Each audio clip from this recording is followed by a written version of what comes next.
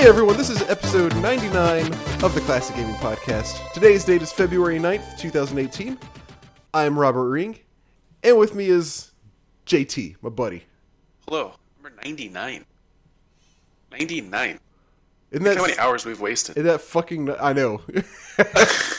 We could have had like 3 college degrees probably by now. Oh, easily.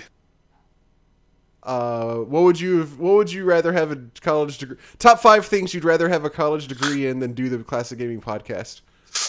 Ooh. That list is actually probably not too hard. What's that? Let's see that. That list probably isn't too hard. If you could have a degree in anything, what would you have it in?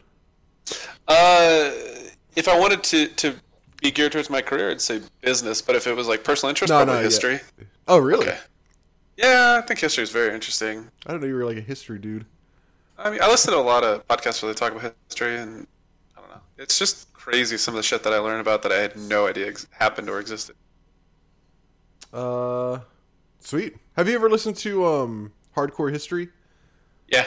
Oh man, that's the best history. It's really good. podcast. It's really good. It flows really well. It's not super long. Like, Dude, yes it is. It's fucking long. well, It's crazy. it doesn't feel Some of them long, are sorry. like, some of the episodes are like 5 3-hour episodes. Yeah. Do you know what's great though? Is like I listen to them at work, and it literally feels like nothing. Like it goes by stupid. Oh no, I agree. Maybe they don't feel long. I can give you that, but they're long. Even like the fast ones, he's like, "We're gonna do a quick one," and it's like longer than one of our podcasts. So it's we're gonna do a quick one. We'll do a quick email section 2 hours later. But yeah, it's super good. If anybody who hasn't heard it, if you're not like, I started listening to that and I'm not really even a history guy. I don't get into history very much, and history was always my the subject that I was least interested in school. But it is a really interesting podcast. I was kind of bored with it as well when I was in school. Like certain things were interesting to learn about the wars and major events, but most recently I've been very interested in history just because to see like the parallels from different times. Oh today. yeah. It's very interesting now because we're at a very different time. So it's kind of interesting to see the differences and similarities. Yeah, it is. It's like we think everything's new when in actuality we've probably done something similar. It's just crazy. What's the line from Battlestar Galactica? Danger, Will Robinson, danger? No, all of this has happened before and it'll all happen again. I think that's it. I think that's it. I thought about something after we did our list last week, the games that we would like to speedrun, that we would like to be good at speedrunning.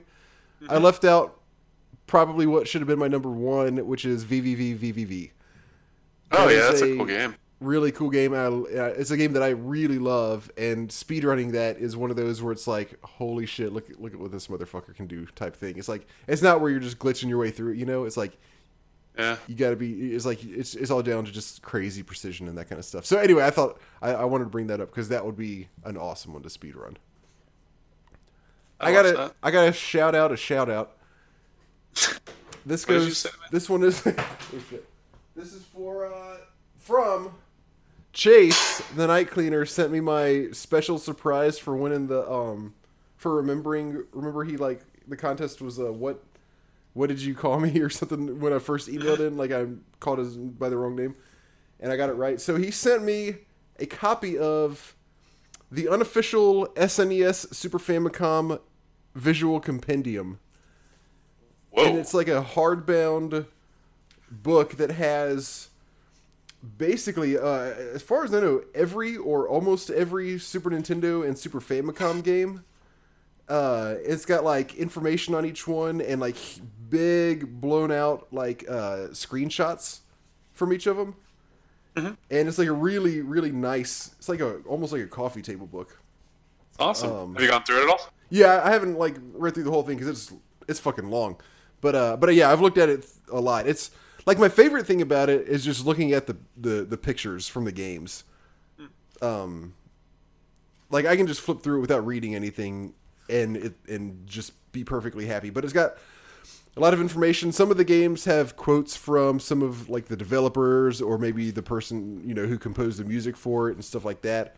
And then others have like maybe longer detail about them if they have a particular story. And then there's like little extra sections. Like there's a section about the Super Nintendo's Mode 7 and all this kind of stuff.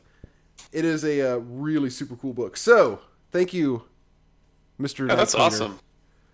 It's super awesome. I've got it on my desk right next to me right now. Is it right next to your book? To my yearbook? To your book. Oh yeah, yeah. It's my books they come first, and this one goes right after them. What's up with you? Anything? What's going on in the world of Jay? Tell us. Let's kick back a little bit. Let's see what's going on. So it's getting really hot here already. It's like 85 degrees almost every day. Shit, that's kind of pissing me off. Yeah, I know, it's the beginning of February and it's hot.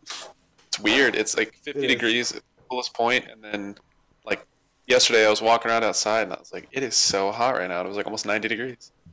It's not like hot here, but it's noticeably warm. It's non-jacket weather in the afternoon. In the mornings it's still pretty cold.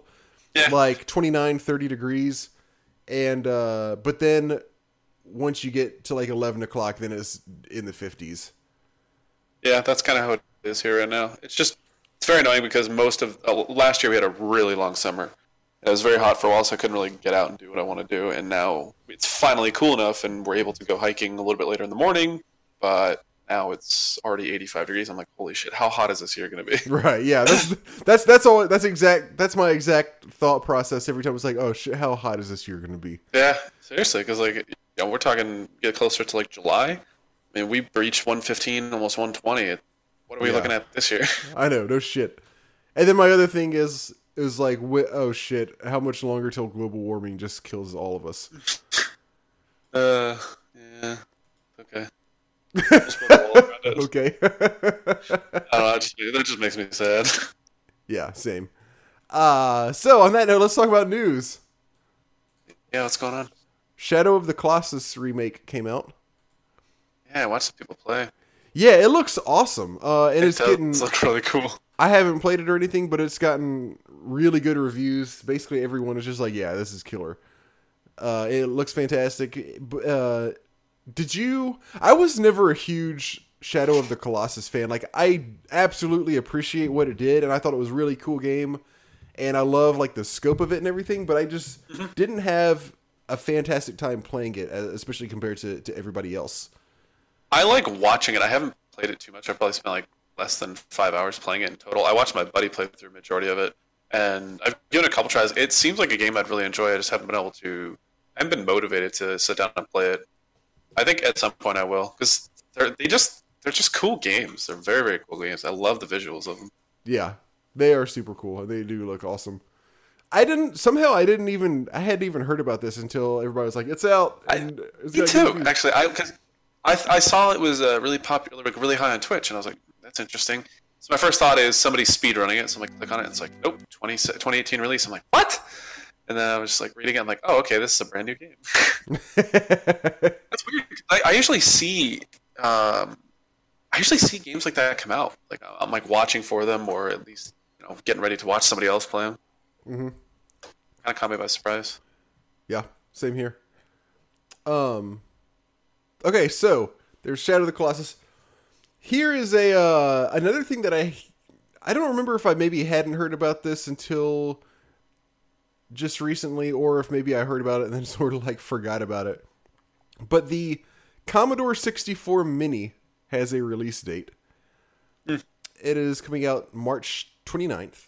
I think it's technically called the C64 Mini, but it is the Commodore 64 Mini. Basically, this company is making the the Commodore 64 version of the Nintendo Classic and Super Nintendo Classic and all that. And you can go check it out, thec64.com. It doesn't seem like it's going to be super awesome. The library that's on it, I don't know. So I don't know a bunch about the Commodore 64. Mm-hmm. I know just the basics.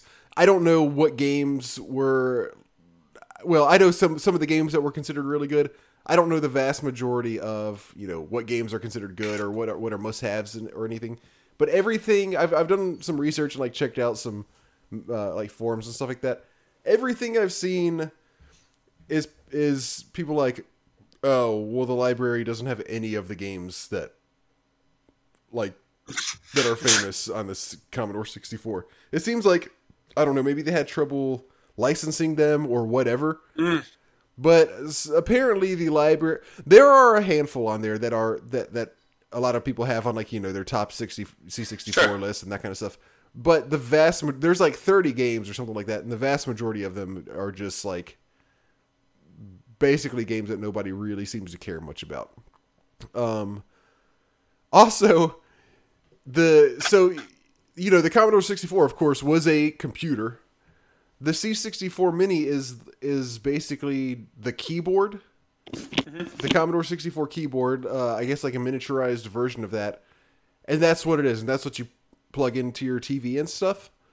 Interesting. But the keyboard does not work. What? It is a non-functioning keyboard. All that works is the controller that you plug into it. That's funny. The modern setup. Here's the kicker. You can plug in a USB keyboard to it and use a keyboard that way. So you plug your keyboard into your keyboard, and then you can use a keyboard. So I don't know if this is going to be great. I can take a shot in the dark. Yeah, I think we probably can all take a shot in the dark. So I don't know. We'll see what happens, but it's not sounding very good. On those same lines, the Super NT was released. And here's yet another thing that I hadn't heard about until it came out, I guess, like yesterday, I think, pretty much. Wow. Which is it's a console that plays Super Nintendo games. Oh, okay. There are plenty of those. But the thing that is supposedly special about this one is it uses like real hardware that reads the games. It doesn't emulate them in any way. Interesting. So this is not the Mini. This is something separate. Correct. Entirely. This is not made by Nintendo. Oh, okay. I didn't hear you say that. Okay. Yeah, it's not. It's a third party thing entirely. But the hardware it uses directly plays the stuff as opposed to basically anything else which emulates it. I've checked out like several reviews and a bunch of video reviews and that kind of stuff, and everything that I've seen and heard is really positive.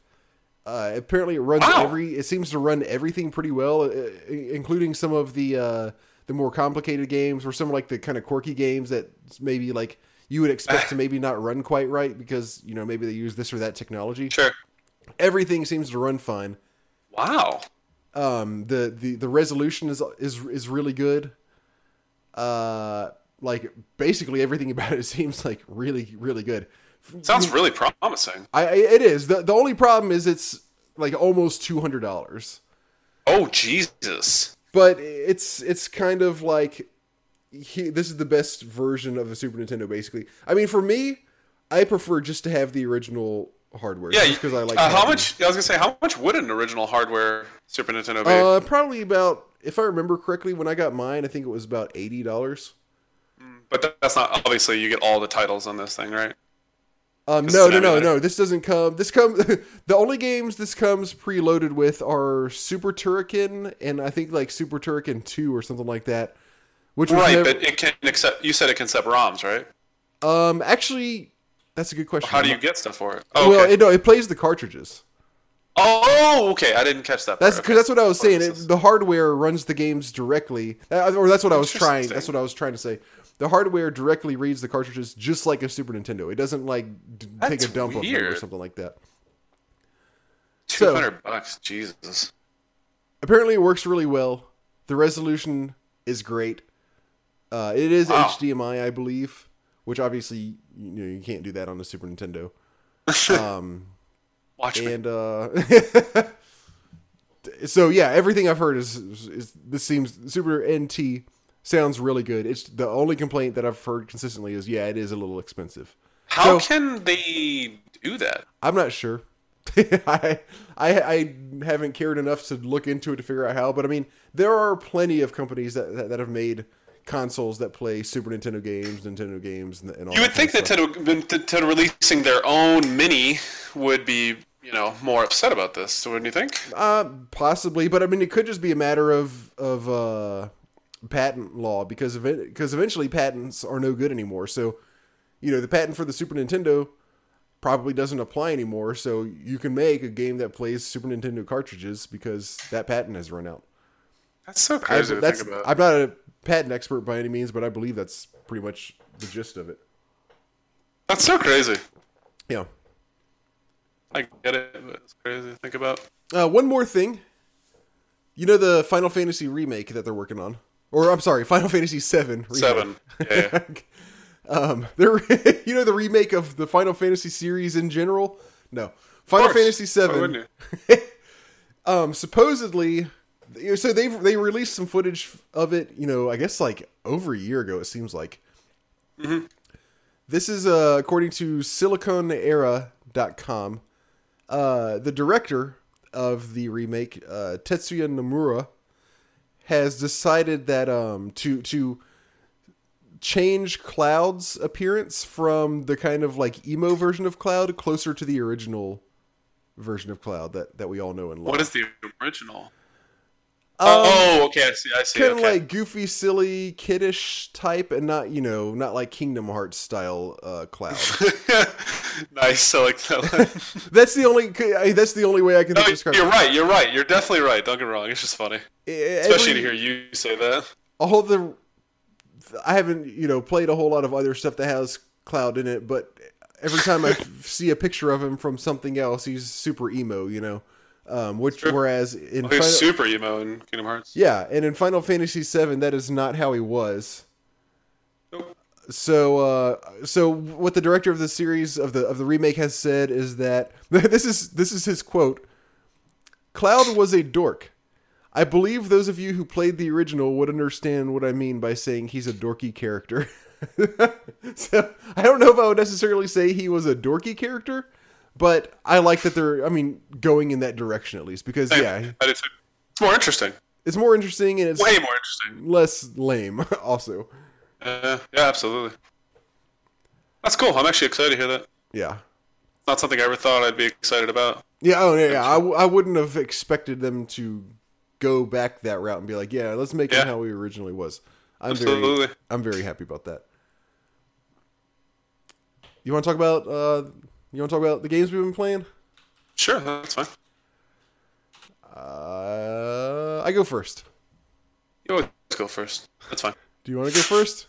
No, I'll just mess with you. I'll let you. I'm just trying to create drama where there is none. I'm just fucking with you. All right, I've got two games. You ready for this? Yes. First one. F-Zero GX for GameCube. Okay. I'm looking for a date. Hold on. 2003. So, obviously there was F-Zero on the Super Nintendo, then there was F-Zero G. Is that what it was for Nintendo 64? F-Zero. I want to say that doesn't sound right. Oh, I'm sorry. No, it was F-Zero X. I'm getting my letters mixed up. Then on the GameCube, we had F-Zero GX. F-Zero, if you're not familiar with the series, you should be. It is basically a futuristic racing game. You are driving basically like hover cars, but they pretty much look race carish, but they do hover. And they go super fast. The games generally have a very good sense of speed, so you really feel like you're going fast on them. And that's basically all there is to it. There's like, there are things on the walls where if you kind of hit the wall, like every track has either walls or like a drop off on the ledge. If you fall off, you die, and it's not like Mario Kart where you go back onto the track. Typically it's like, oh shit, if you fall off, then the race is over. And if it doesn't have the ledges, then typically they have these kind of like bumpers that do a lot of damage to your car when you hit them. You have a health bar. Obviously, if it gets to 0, you blow up. And I don't remember exactly how it works in the previous two, but on this one, I think it may be the same, but I'm not 100% sure. On this one, you have a speed boost, and you can use it anytime. I'm sorry. You get a speed boost after the first round. Every race is 3 laps. After the first lap, you get a speed boost, and you can use it however much you want. But whenever you're using it, it's draining your health. So it's kind of like a trade-off. Interesting. Yeah, it's a cool trade-off where you're like, okay, how greedy can I get? Exactly. How greedy can I get? How confident do I feel that I can control the car? Going super fast. And, in some cases, it might be kind of like a ditch effort. It's like, well, if I'm in like fucking last place, I might as well just go for it. Yeah. So, this one has, the mechanics are all there. And the races feel really good. It's got little, if you hold the R and L bumpers, you will like slowly drift left and right. And then obviously, the joystick turns and all. If you turn and do like hold the bumper for that direction, then it'll kind of do like a super tight turn. Like I said, a really solid sense of speed, just like the other games in the series. You have this feeling that you're going super fast all the time. The tracks are really cool too, which is also common for F-Zero games. The environments look cool. They're all in these futuristic places. Some of them, a lot of them are like on other planets, and they have really cool looking planets like around you and that kind of stuff. Some of them have tracks that like go upside down and have like jumps and stuff like that. There's one where like 80% of the track is inside a tube, and you can go totally like you can be like the tube twists and turns all over the place, to where not only can you go up on the top of the tube to where you're basically hanging upside down, or to the bottom, or side to side, but at some point once you're in the tube long enough, like you don't even actually know which side is up anymore because it's done so much twists and turns. And then there's one that's like the opposite of that, where it's more like you're riding on like the outside of a tube. And so it's like, you can go around it, but you want to try to stay on the sides that are inside the turn and that kind of stuff, because otherwise you're having to cover a lot more ground to ultimately go the same distance. On that one, it's a lot harder to stay on the track, because if you start going too crazy, then you're just going to like fly off of the thing and crash and die, and the race is over. The difficulty, the F-Zero games are not like easy by any means, but this one is like especially tough. So there is a story mode on here, and along with just being like, okay, I want to do this circuit, and I think each circuit is like five different tracks, 5 races, each of them 3 laps. And there's also a story mode, and you unlock individual chapters of every chapter of the story mode is one race. And you unlock each of these by earning points by doing the circuit. So like most of the time you'll be playing a circuit and like be like, okay, you came in first place after these 5 races. Here's like, 15 points or something like that. And maybe it takes 10 or 15 or 20 to unlock the next chapter of the story mode. The story mode races are really tough. The first one is not that hard, but even that one it took me a couple tries to get it on easy. And it's just, all right, here you have like 50 seconds to go through this track and try to pick up these little blinking, kind of not coins, but imagine them like coins, like, in Mario or something. Like you got to hit a certain amount of them throughout the race. And if you don't get this many in 50 seconds, then you don't pass. So that one already is pretty tough. But then the next one, and I'll talk about story mode a little bit more in a second. But in the next one, you are racing against, what's the fat samurai guy's name? You know who I'm talking about? Samurai guy. No. F-Zero Samurai Goro. He's like okay. He's like the villain of the F-Zero series. He drives the pink hover car, and you're racing against him, and it's on this it's not really a race track, it's like a stretch of road that's next to a mountain, and you have to beat him to the end. And as you're racing, there are boulders falling off the mountain, like onto the road that you have to dodge. And I swear you have to play this basically perfectly to be able to beat him. You have to use every bit of boost that you can. You absolutely cannot hit any of the rocks. And like that's the only way to win this particular race is just to play it over and over and over again until you're like, okay, I know how to do this perfectly, and then finally eventually do it. The backing up a little bit, the story mode is kind of hilarious on this game. It's like completely just like way overblown and just like goofy. When it first starts, I didn't get too far into the story mode, so I don't know how the full story plays out, but I saw plenty to know like that it's just like silly fun. It is when you first start off, it shows you're playing Captain Falcon, and when you do any of the circuits, you can play any racer that you want and pick any car that you want. But when you're doing story mode, you are Captain Falcon, and it shows Captain Falcon just like walking down the street, like on the side of, it looks like kind of like sort of reminiscent of like New York, how you would imagine, like a busy street, a whole lot of stuff going on, people all over. And he's walking down the street like in his racing gear with his helmet on, like super huge proportions, like his muscles are like comically large. And he's just like walking along, and then he just like dips down a little alleyway and like goes in through a secret door where his like personal training chamber is. And then what the fuck? Like when you in the second one, when you see Goro, it's basically like, I'm going to get you, Captain Falcon. All right, well, this is what it is. If you can beat me in this race, then I'll let you live. Like, just like stupid stuff. And then when you beat him, it like shows him like stomping and getting all angry that he lost and stuff. It is just like really funny and dumb. When you play the circuits, bless you. When you play the circuits, it's like I said, you can pick any of the racers you want. And one of the cool things is there are a lot of cars and racers to unlock. So, and you unlock those with points as well, just like you unlock the chapters to the story mode.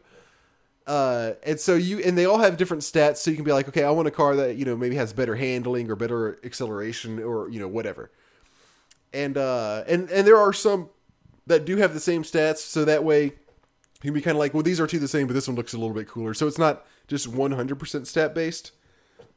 When you play those, when you finish a circuit, then it goes into like an interview, and it shows you, and there's this guy interviewing you like on stage, and it like it gives you a list of questions, and you pick the question that he asks you.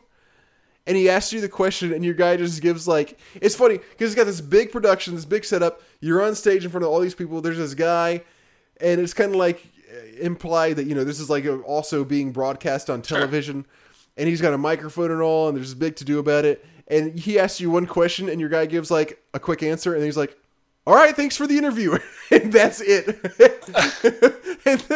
But there was this one time where I forgot which character I was, but I was this like green alien character, and he was asking me, I don't even remember like what the question was that he was asking me after the race, but it's always like, what was your strategy, or are you surprised you did so well, a basic question that you would ask somebody who just won a race. But this one particular time, the announcer, I thought I had I'm gonna try to find. When you're going over your game, I'm going to try to find a video of this. I thought I had one, but I must have forgot to copy the URL. He was shaking. The announcer was like shaking and doing this weird, like awkward shake and like twitching as he was asking me the question. And for a second, I thought that the game was like glitching or something, because he was doing this just like really awkward, twitchy, shaky motion. And I think it was supposed to be that he was like scared of your guy because you're like this alien. I think you're supposed to be mean or something like that. But it looks like he is on crack and like completely just tweaking and cannot control himself. It is the most bizarre looking, like 100%. All it looks like is that he did way, way, way too many drugs and cannot like actually control the movements of his body. So that was really awkward and funny and hilarious. What else? Okay, the music in F-Zero, in the F-Zero series is especially in the one for Super Nintendo, is awesome. That was the one letdown I would say about this one, is that the music was pretty forgettable for the most part. It just didn't it didn't really stand out in any way. It wasn't bad, but it really just didn't stand out.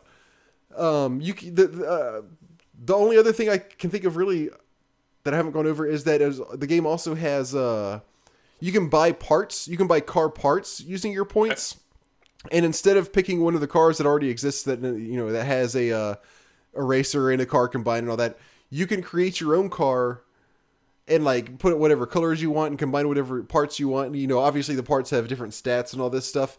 So that was kind of cool that you can also, you have like 30, like I said, there are like 30 cars or maybe even a little bit more that you can unlock. Oh. And then you can also just completely customly build your own. So that was really cool. So F-Zero GX, really weird game, but like kind of funny, stupid in a good way. You enjoyed it quite a bit. I did. I enjoyed it quite a bit. I didn't get a ton. There are only 3 circuits to do, and it's kind of like once you do all those, then all there is to do is try them on harder modes, and then there's the story mode, of course. But it gets so hard that there's a point where it's just like I just can't do this. Like I'm not good enough, So very, very good game, very fun game. Really kind of over the top goofy in some aspects, but there definitely it was kind of a hard wall for me. Once I kind of played all of the races once or twice and did a little bit of the story mode, it's like, oh, geez, I'm gonna have to like really, really, really try hard to advance in this game. So it does not have for me at least, a lot of staying power, just because it kind of blocks you off so hard. If you super, super, super love the game, then that, I guess, kind of goes the other way around. It'll give you more time because it takes a really long time to sort of master it, I guess. So it sort of depends on what you're looking for. Overall, solid F-Zero game. Probably not my favorite, but I definitely enjoyed it. Cool. Yeah, it was pretty cool. The other game I played, and I don't have a date for this one either.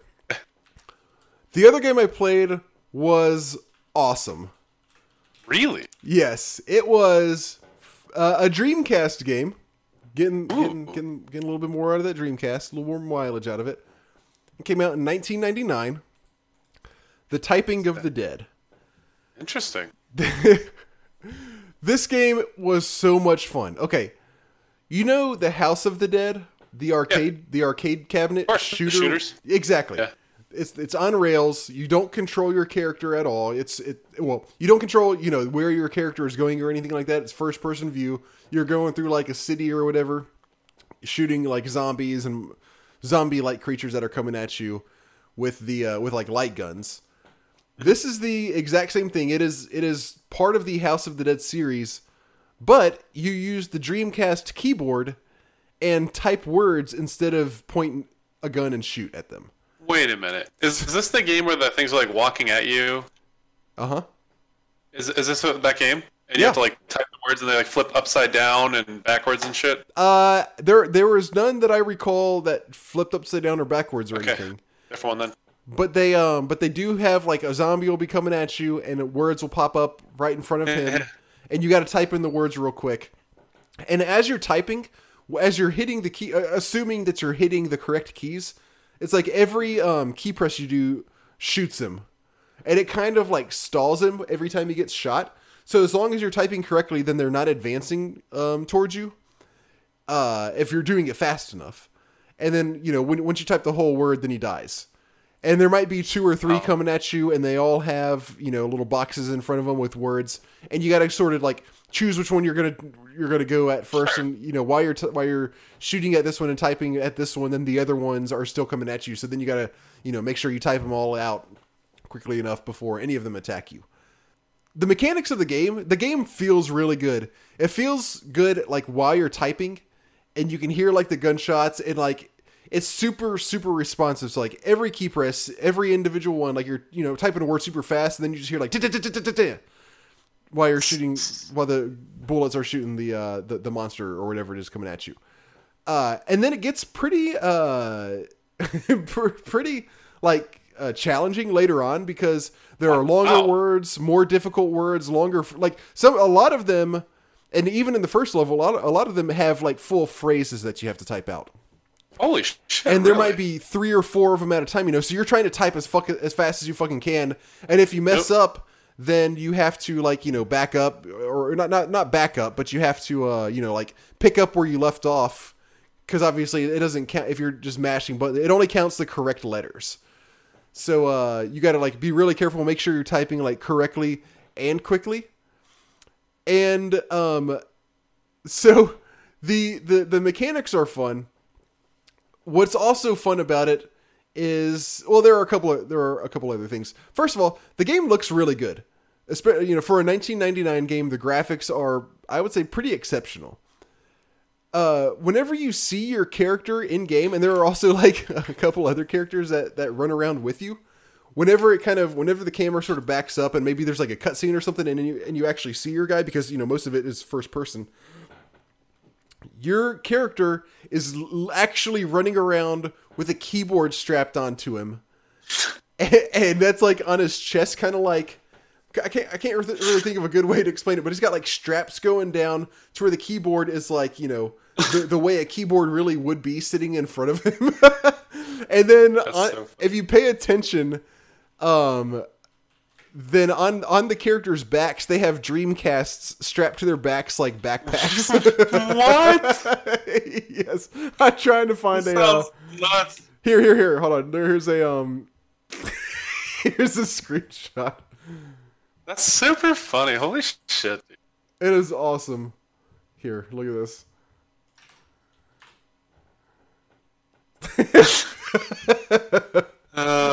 It's too good. Okay, and so that's hilarious. And then like there are little cutscenes here and there, but obviously, you know, the story is just completely asinine. It's like some guy is wanting to, like, he's released monsters on the world because he wants to like take over the world or something like ridiculous, you know. Some of the phrases that they have you type are like really awkward and funny.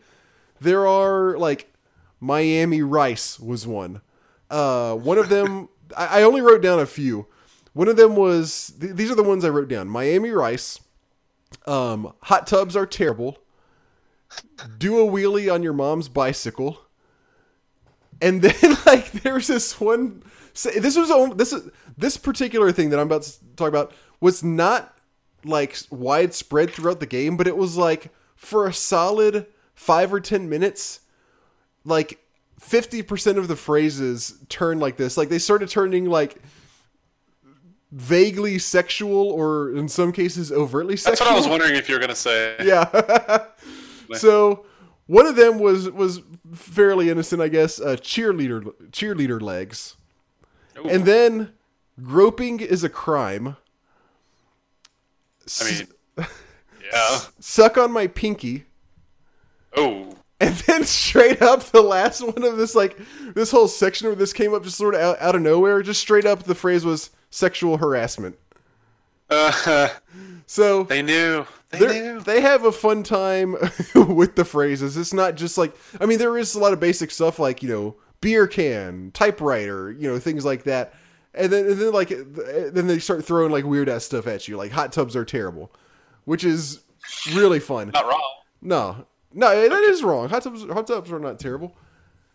And then sometimes there will be like a projectile thrown at you, and it's just one letter, but you have to hit it you have to have like super fast response time. Cool. See, that's really clever. Damn, holy shit. Yeah, I was really impressed with how clever they got with it. And then they even take it a little bit farther than that. Some of the bosses have different mechanics where, like for instance, one of them has, you know, the bosses pretty much work the same. They fly around or whatever, and a phrase will pop up and you have to hit it, but you just have to do it a whole bunch of times.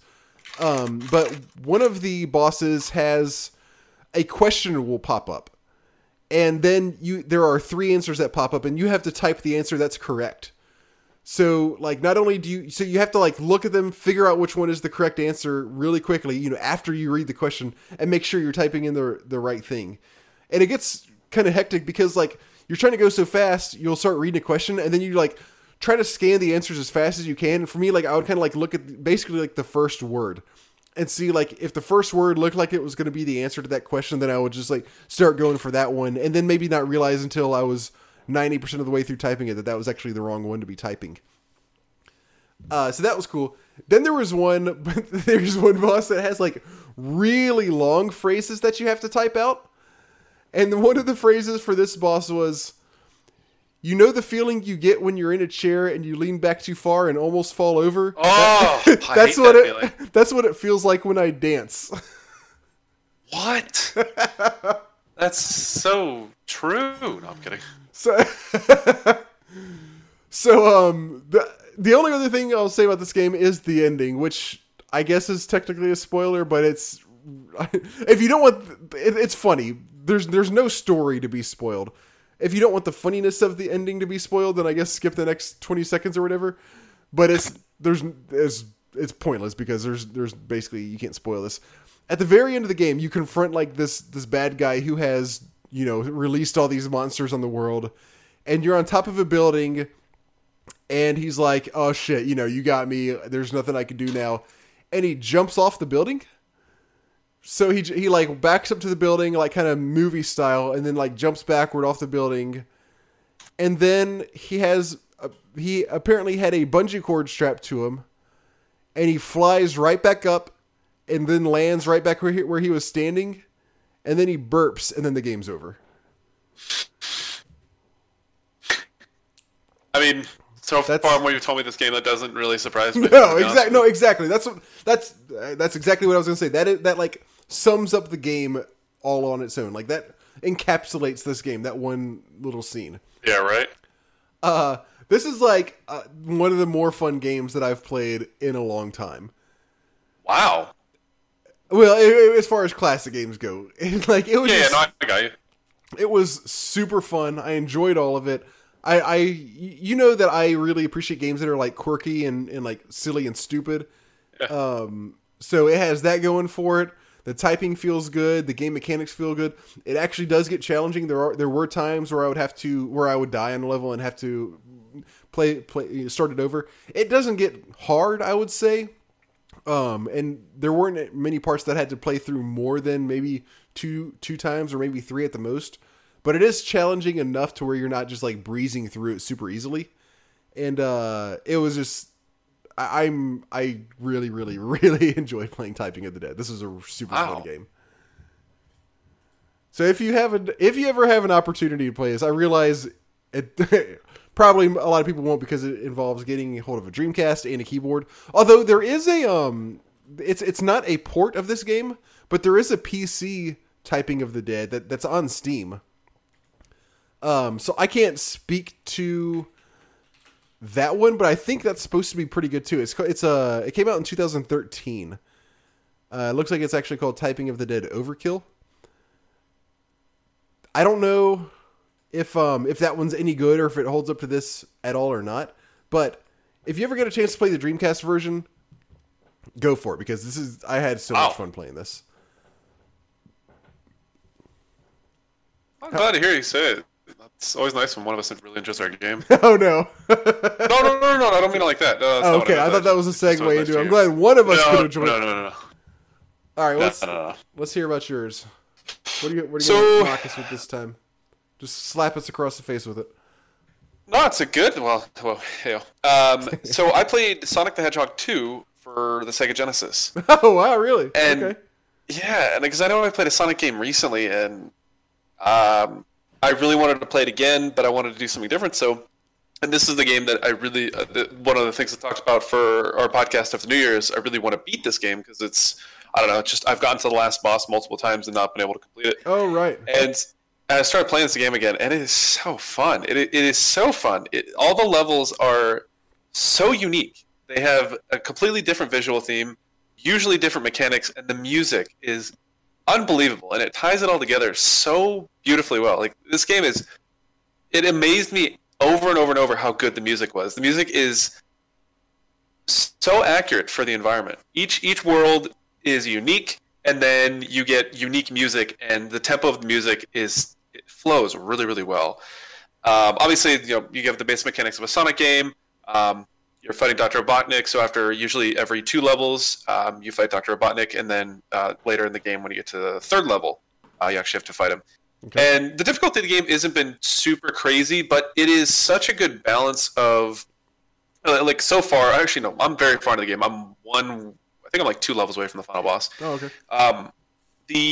What I love about it is the levels will you'll have some real manual stuff. You're crawling through stuff, you're dodging objects, you're rolling into a ball, going through mechanics, and then suddenly you kind of just let go and the game takes over and you fly around the stage real quick. And you do a bunch of really cool I absolutely remember that. It's such a perfect balance of that because it goes back and forth. Because you're like, okay, I've been grinding, and then boom, you get like shot across the map, and you're like, I just made so much progress, and it has a really solid balance of that, and it just makes it really fun. What's even more exciting about it is a lot of the times when you're going through those autopilot type modes, you can shorten them by doing something and then ultimately find a secret. And the secrets are fun. Okay. So you mean kind of like break up the exactly, break up the flow. Gotcha. Yeah, and sometimes you find some really cool secrets, you get extra lives, and then also you have the gem worlds, which the gem worlds are pretty fun. I remember them being a lot more difficult than they were this time. I actually had really no problem. Like if the goal was 130 coins, or excuse me, coins, rings, I would usually end up like 150 or 160. Like it wasn't that hard. I was really surprised. The worlds themselves, I got stuck on the 2nd or 3rd world, I think, for a little while. But after that, I kind of one-shot all the way up until the 2nd to last world, which I'm in right now. And this game came out in 1992 for Sega Genesis, as I said. And this is actually 2-player. It was 2-player. I obviously don't have the ability to. It's not really. It'd be a little bit difficult for me to set it up, but it can be used 2-player, and you can play as Tails. And he has an ability where he can hover for a second using his tail. I played as Sonic, so I just kind of did the. I guess it's kind of probably the hardest mode, just because he doesn't have that hover ability. But this game is super fun, and the boss battle music for Dr. Robotnik, it's the same music every single time, but it's really good. Like, let me show you. I gotta show you. It's actually crazy. It just gets you going. Here, let me see. Yeah, here it is. Listen to this. I'll send you directly. And so every world has its own music. The boss battles obviously have the same music, but I'll let you listen to the structure. All right, hold on. Let me stop for a second, or else it's just gonna be playing over you on the recording. So let me just hear it real quick. Go for it.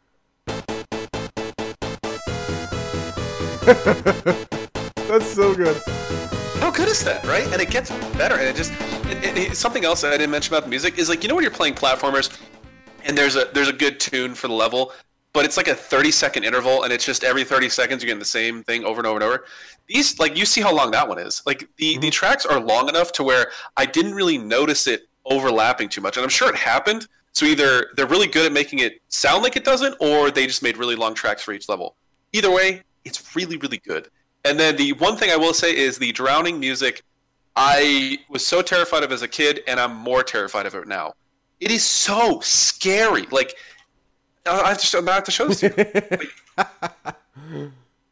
Like I drowned, I think, twice, and after that, I don't even touch the water. Yeah, this is traumatizing. This is why. Is this the one that everybody thinks of? I thought that was, or is it the same as the first one? What's the one? Is it the first one? It's very similar to the first one. It's very similar to the first one. But imagine you're underwater and you're jumping across blocks and you're like struggling to get out of these pits, and your character's on the verge of dying, and then this happens. All right, here we go. And it gets faster and faster. Oh yeah, okay, I remember this. This is what I always think of. How terrifying is that? Yep. That is absolutely terrifying. It really is. It's like the first time it happened, I was like, "Holy shit!" Like I thought I exaggerated. Like we talk about stuff where kids were like, "Oh, this was so difficult. This is so scary." This is terrifying, and I cannot believe that this game was made for kids purely based on this fact. Yeah, I remember that for sure. For some reason, I thought that was from the first one. But no, I clearly remember that. Yeah.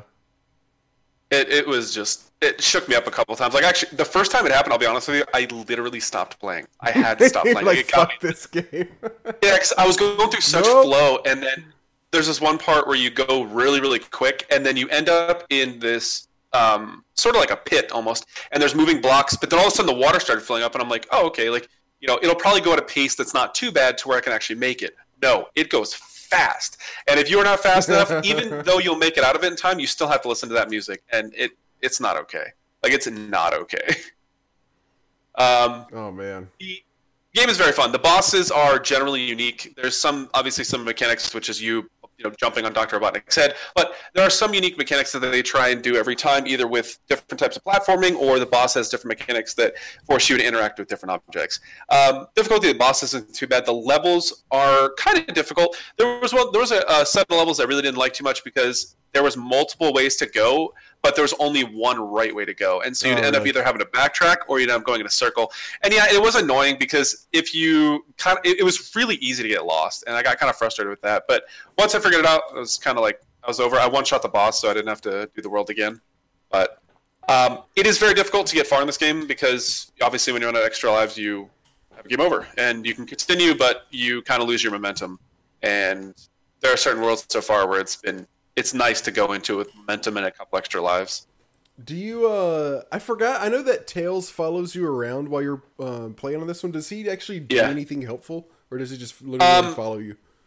To my knowledge, no, unless somebody else is playing, because I believe you can get picked up by him. You can do that. Yeah, I do remember that. Yeah. Can you play as him on single player, or? I think if you hit select, you can. I didn't utilize it all. Let me see. Second player can join in anytime separately, so I think you have to have a second controller to utilize him. Okay, so you can't just. I thought maybe you could do it with select, but I didn't even try it because I don't know. I was having so much fun with it. The Genesis controller doesn't have a select button. Oh yeah, that's right. It only has a start. Wait, it doesn't? It only has a start button. You're right. Holy shit. Yeah. Oh yeah, it's a big white start button. Okay, yeah. Huh, okay. But yeah, regardless, really fun game. I enjoyed this actually more than I did the first one. I thought this was a really good. The music alone just really tied it together. Like it's a very good soundtrack. It is something that I would listen to. Like it's that good. It's just, those now that you say that, like that kind of reminds me that it did have a good soundtrack. Like the Sonic games, I feel like the music and the gameplay and like the level design is all really good. Oh yeah, like Casino World. The Casino World was so cool. Oh shit, yeah, Casino World is crazy. Chemical Zone. Chemical Zone was dope. Chemical Zone was pretty hard. Yeah, but it's like the legacy of Sonic has like gotten so fucked by so many different things that whenever you think of Sonic the Hedgehog, you're like, oh no, not Sonic the Hedgehog. But like those first few games actually were really good. Yeah, I like go back. Obviously we exaggerate how good games are when we go back and play them. This is another one that really sticks out as, okay, this game actually does hold up and is still very enjoyable. And I got really hooked into this game. It is very fun. Like once I picked it up, I actually could not stop playing for at least a couple hours. That's awesome. And then I drowned, and then I got scared, and you're like, nope, no more of that. Whole lot of nope. Okay, sweet. I like that. I like hearing about Sonic. I like hearing about Sonic stuff every now and then. Because like I said, like I don't really ever want to play one again. But then like when I hear you talk about it, or like anybody that's played one recently, it's like, oh, you know what? I guess those were like really pretty good. I agree with you, Roberto. Very awesome. You ready for top fives? Absolutely. All right, let's go. Top 5 games that should have never had sequels. I'm pretty happy with my list, but I had a little bit of trouble with this one. I'm kind of agreeing with you. And actually, I just realized something. Take this for what it's worth, but I have actually never played the sequels to any of these that I've determined should never have had sequels. I've played 4 out of 5. No, okay. Yeah, 4 out of 5. I've played 0 of my sequels. That's fine. We kind of balance out 2 each. I've played all of the base games, all of the first games that sequels came out for, but I never played sequels of them. So all of mine are based on, yeah, that looks terrible, or I've seen somebody play it, it looks terrible, or like I've heard that it's shitty. It's notoriously terrible. Yeah, or other things like that. So this is all hearsay for me, I guess. So my list is probably basically worthless. Top 5 games that should never have had sequels. Let's see who goes first. Oh, you get to go first this time. Look at that. Look at you. So my number 5 is a sequel to a series that's had multiple instances of games, and that is Fallout 4. Fallout 4 was, to me, a huge disappointment. Fallout New Vegas So wait, you're saying that, like... Sorry, you're saying that... Like, you're good with Fallout 1 through 3, but 4 should not have come out. More or less, yeah. Okay. I think Fallout 3 was very good. I think New Vegas was exceptionally good. I think New Vegas was the best of the series prior, or actually, just still. And Fallout 4 had so much hype for it, and it seemed like they could not fuck it up. And Fallout 4 was not a very fun game. They took out a lot of things that people really enjoyed. They created a lot of repetitive quests and mechanics that ultimately just made the game kind of dry and boring. There wasn't enough story implemented in a lot of the main quests and side quests, especially comparing it to the older instances of the game, because some of the stories in Fallout New Vegas were very fun. They were innovative. They had you do creative and unique things, and you just kind of got to explore and run into things. I feel like Fallout 4 was just this wannabe almost open world, but all it was just repetitive things over and over and over. And then the house building mechanic thing was just absolute dog shit, and it was just the biggest waste of time ever. Yeah, I'm still so frustrated with that game. I heard a whole bunch of complaints about that game. Yeah. But historically speaking, the next one should be good based on their track record. That's what a lot of people have said. Kind of like Windows, how like every other version. Yeah, like every other one. Yeah, exactly. I did. My approach was a little bit different from yours. I took it in the sense of the first game.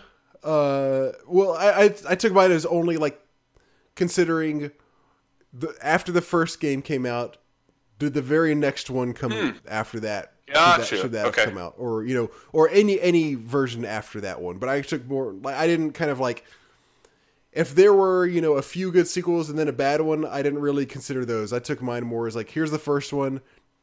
The next one that came out after that should that have ever very hard for me actually. My number 5 is Phantasmagoria.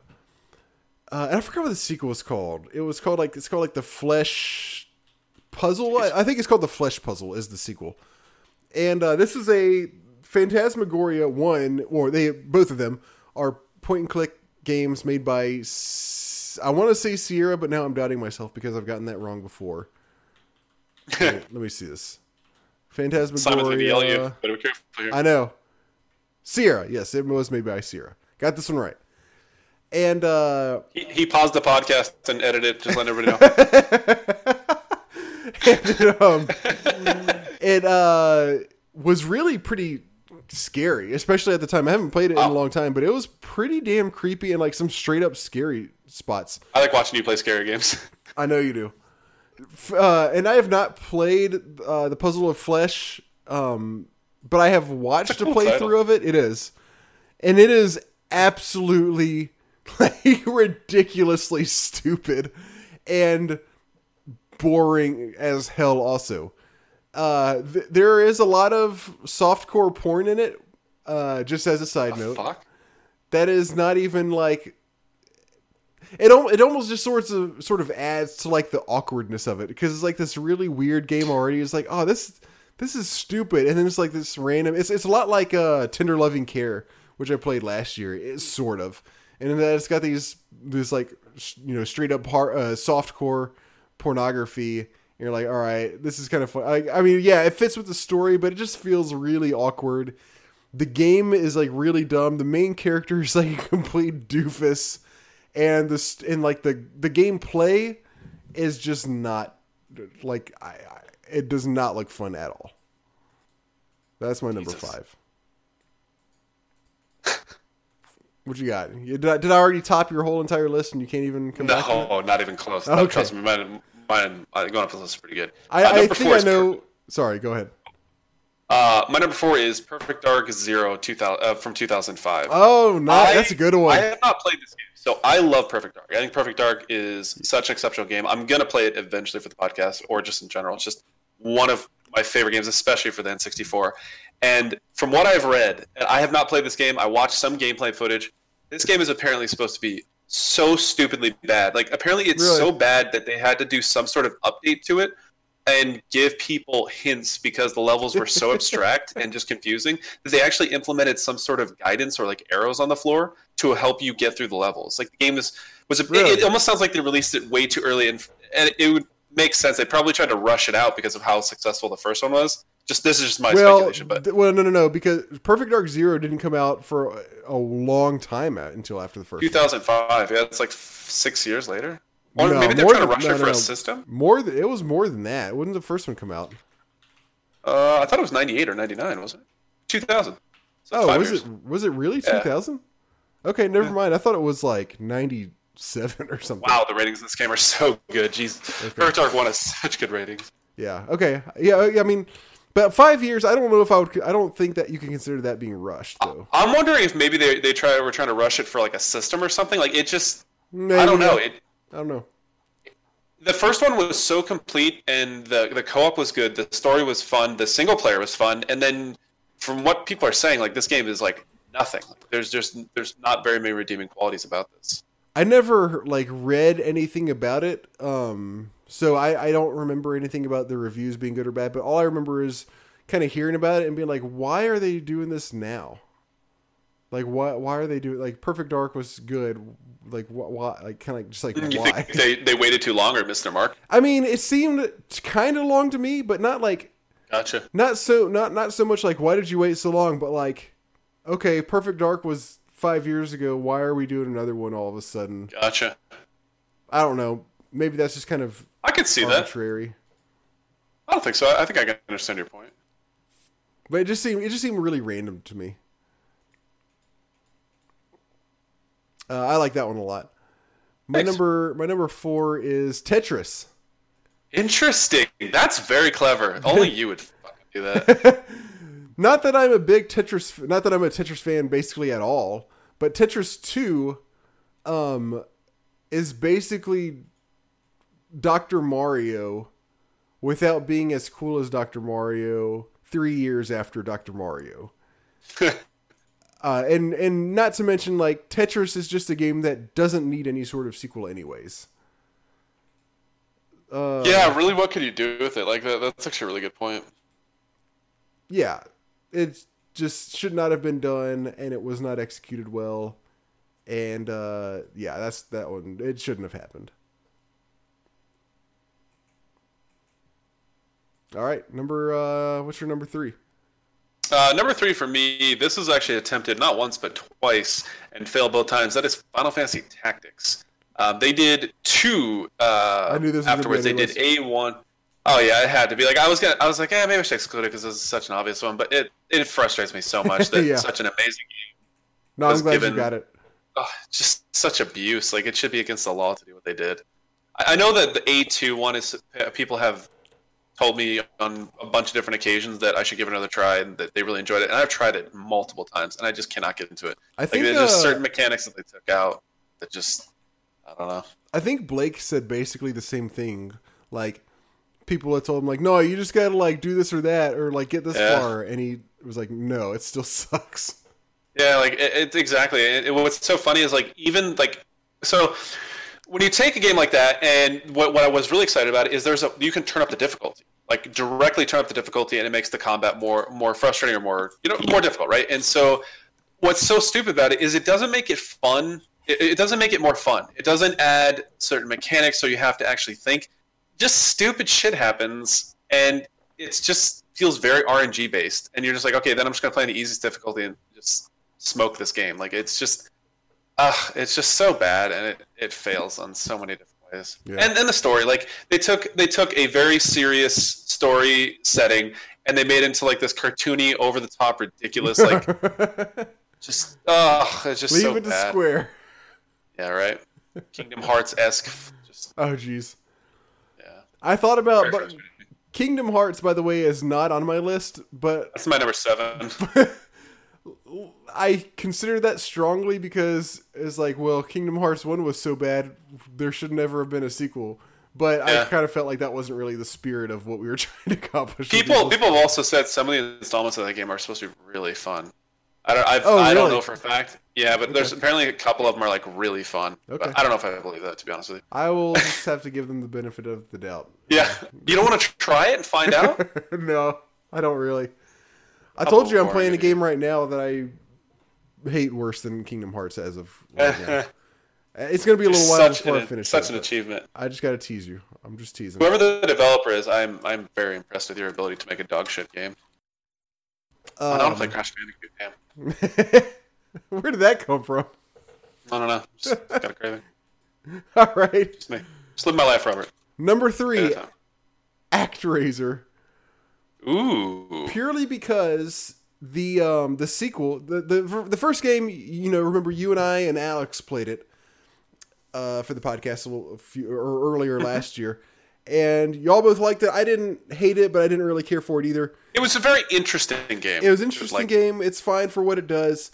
But Alex was saying that the sequel, which again I have not played, is basically just an action game and loses all of the basically loses everything that made ActRaiser 1 interesting and unique. Yeah.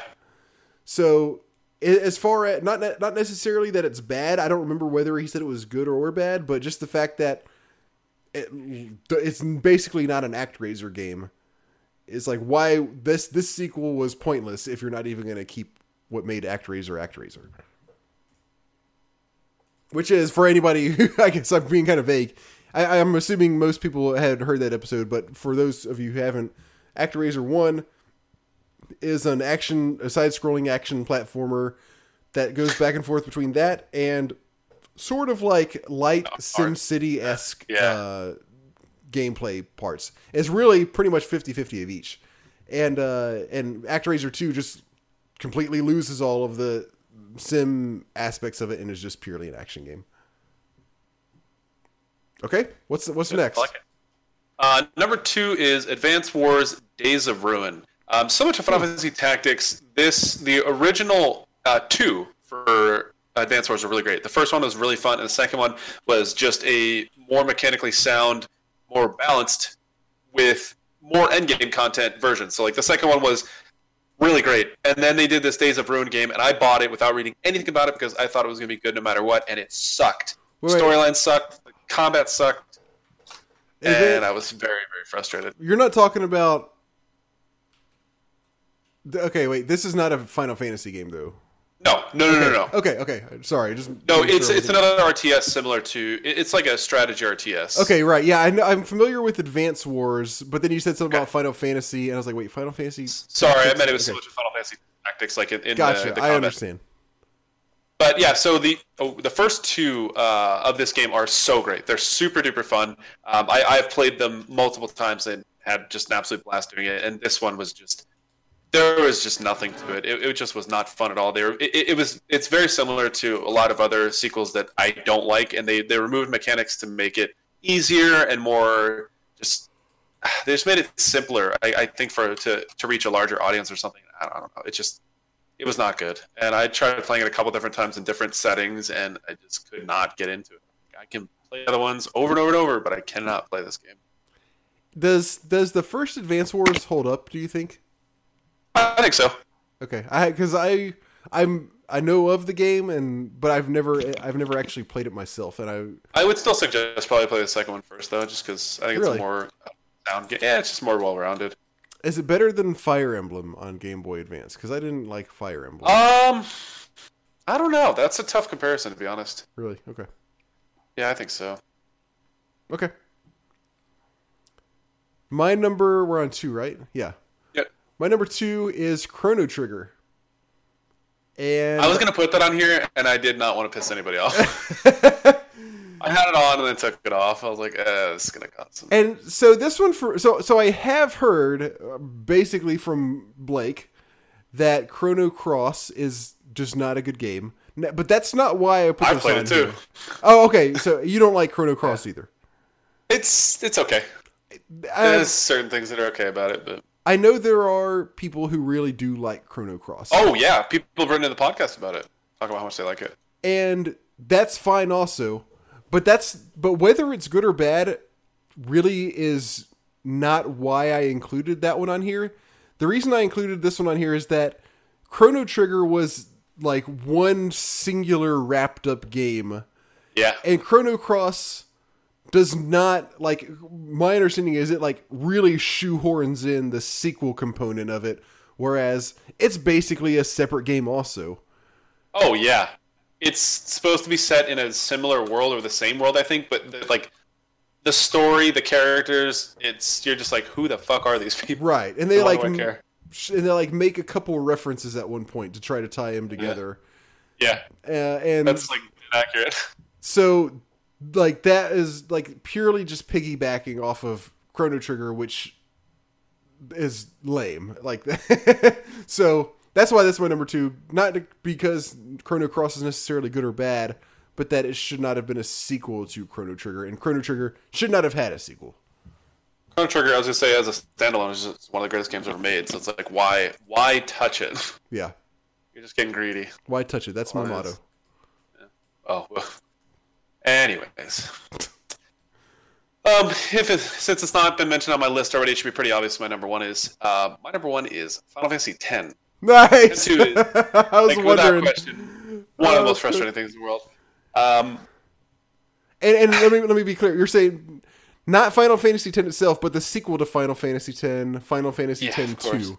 Right. Okay. Correct. Yeah. So Final Fantasy X is one of my favorite of the series, without question. I loved and adored that game growing up. It means a lot to me. And the second game was like a slap in the face with a board full of nails. Like, it was just, you go from playing this game where you get dropped into a fantasy world and you have to figure out what the fuck's going on, and you get introduced to these wonderful characters, and you go on this long journey, and it's super fun, and you get introduced to different characters, and you get stronger, and then the story ties up in this nice little bow, and you're like, I'm a little confused with certain elements, but I think I really enjoyed that game. Right. You're like, wait, they're making a second one? You're like, this has got to be great. Like, what? How could they fuck this up? Well, they introduced new characters that are not good, and the combat system is actually pretty fun, but a little bit weird, and then the villains are just not villains. They're just jokes. It's like Scooby-Doo, and it's just not taken seriously enough, and the storyline makes absolutely no sense, and they bring back characters that should not be brought back, and it just gets wrapped up in this pile of shit with a bow on it, and they put Final Fantasy X-2 on it and say, give us your money, and it's like, I have played that game many times, and I still, to this day, just absolutely hate it. Like, it's just such a bad game. How many times have you played it? It's a slap in the face. All the way through, probably like 4 or 5. Final Fantasy actually picked it up. 10-2? Yeah, 10-2. Yeah, I played it a lot when I was younger, just because I was like, dude. sort of speedrunning it, but not really. Was it like every time you were like, element. Were you like hoping it was better than you remembered or something? No, I was trying to achieve the ultimate ending, which is really difficult to do, especially if you're not using the internet. It's just, there's so many things you can do to fuck it up. Like, if you're like walking through the game, right? Like, you're walking through the forest, and there could just be this guy standing off to the side who is just absolutely no different than any other NPC. And if you don't have a chat with him at that moment, later on in the game, that could affect something, so that you can't actually get your 100%. So then you have to beat the game. You have to beat the game, hit New Game Plus, so you get to keep your previous percentage, and then you have to do everything all over again. And if you forget one thing, guess what? You have to start over again. And it's so frustrating, and it took me probably 15 tries to get 100%. Like, it took me and my buddy, like, communicating back and forth. Oh, that's dedication for a game that you don't even like. Well, I was just hoping that it would, the fucking ultimate ending would tie everything up and be like, all right, this was actually a pretty decent game. And then you see it, and you're like, what did I just do? Like, can I soft reset my life? Like, maybe the ultimate ending changes everything about the game. Exactly. And then you get there, and you just get traumatized, and you're like, what am I? I'm watching Cancer. Really sad. Aren't they talking about bringing a third one? Aren't they bringing back a third one, didn't they say? For Final Fantasy They're doing 10-3. No, yeah, I think so. I think I remember seeing something about that. Let me see. I'm pretty sure. That could be ridiculous. Let me see. That cannot. Came up. I see. Oh, yeah, they are working on this. Yeah, it is. Yeah, they are working on this. No. It's written. I swear to God, there's a 30-minute intro video about it. It's written from the perspective of Auron's daughter and somebody else. Even though, if you know anything about Final Fantasy X, Auron would never have kids. Like, there's just no way. It just doesn't fit his character profile. So maybe, just hear me out here. You know how Final Fantasy II, like, undid parts of Final Fantasy X, or I'm sorry, Final Fantasy X-2, like undid parts. You think it'll get better? Are you about Maybe to tell me you think Final Fantasy 3 is going to undo those parts from Final Fantasy X-2 and make it good again. Maybe tell me they're gonna make Final Fantasy great again? Is that what you just said? Maybe it retcons Final Fantasy X-2 is what I'm saying. You're telling me they're gonna make Final Fantasy great again? Is what you're saying? I highly doubt it. Yeah, I do too. I guarantee you, it's not gonna be anything that I'm gonna want, and I'm gonna be really sad when it comes out. But you'll probably play it, right? Unfortunately, so yeah, I'm a big fan of it. 15 I like times. abuse. So you're gonna 100% it. 15 playthroughs again. Got to. All right. My number 1 is Final Fantasy X. Wow, really? Yep. Again, I have not played it, but I've heard you and plenty of other people say all of the exact same things. It's like universally, this game is terrible because they fucked up the story of Final Fantasy X by undoing this and that, and the villains are like cartoon characters. Yeah, it's ridiculous. And what else? Like, isn't there like a fashion show or some aspect? Is that what it is? There's just nothing redeeming about it, to be honest with you. Worse than Blitzball. Yeah, Blitzball is pretty rough and very exploitable. Nothing else to say about it. You said more than I. That's crazy that possibly we could both. have. I feel bad now because I just went off about it. No. You had. I've never played it, so I wanted to hear what you had to say. That's good. All right, so next episode we are doing our top 100 games of all time, classic and new. However, I do want us to have a top 5. And what that the only reason is I would like us to include our top 5 games that we think probably would have been on our top 100 lists if we had ever played them. Interesting. Wow. I don't hate that. Okay, good. I'm glad that you don't hate it. It's a little complicated, but I get it. Well, because there are some that I'm like, there are some games I'm like, that would have probably, I wish I would have had a chance to play that game because I bet it would have been on my list. So this way we can kind of include those. I like it.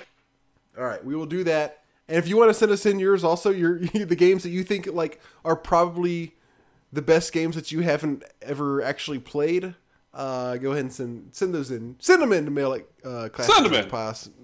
Wow. Where? Classic Gaming Pasta. I think I'm down for some classic gaming pasta. ClassicGamingPodcast.com. Mail at ClassicGamingPodcast.com. Excuse me. Actually, I finally got the whole thing out. Okay, let's do emails. How's the stash? Whoa.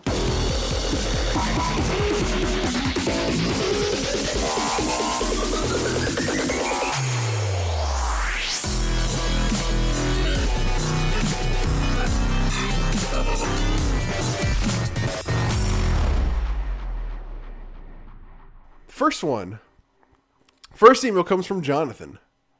Hello. I'll take this one.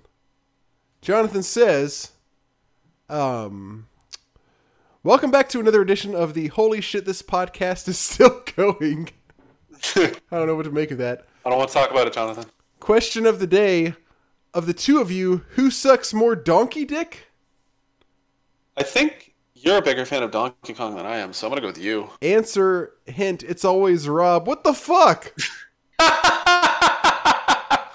I like how it started as something potentially serious, and then it was just, well, I guess not serious, but something that made a little more logic to it. Okay, I guess I just gotta roll with that. Top 5. That's it. There's no explanation of why hilarious. he's saying that. That's well done. I like Moving on to, and then he goes on to his top 5 games that should never have gotten a sequel. All right, I guess. Oh, I want to hear this. He's just laying it out. Number 5. Ooh, Metal Gear Solid. Interesting. Welcome to cutscenes and boss fights with minimal stealth. Boom, we have a game. Controls are average with terrible aiming. Dialogue is a disaster. Wow. Story. You disagree based on that. I think the dialogue is the best. I mean, the dialogue is all over the place and is weird and just like clunky and goofy, but I love it.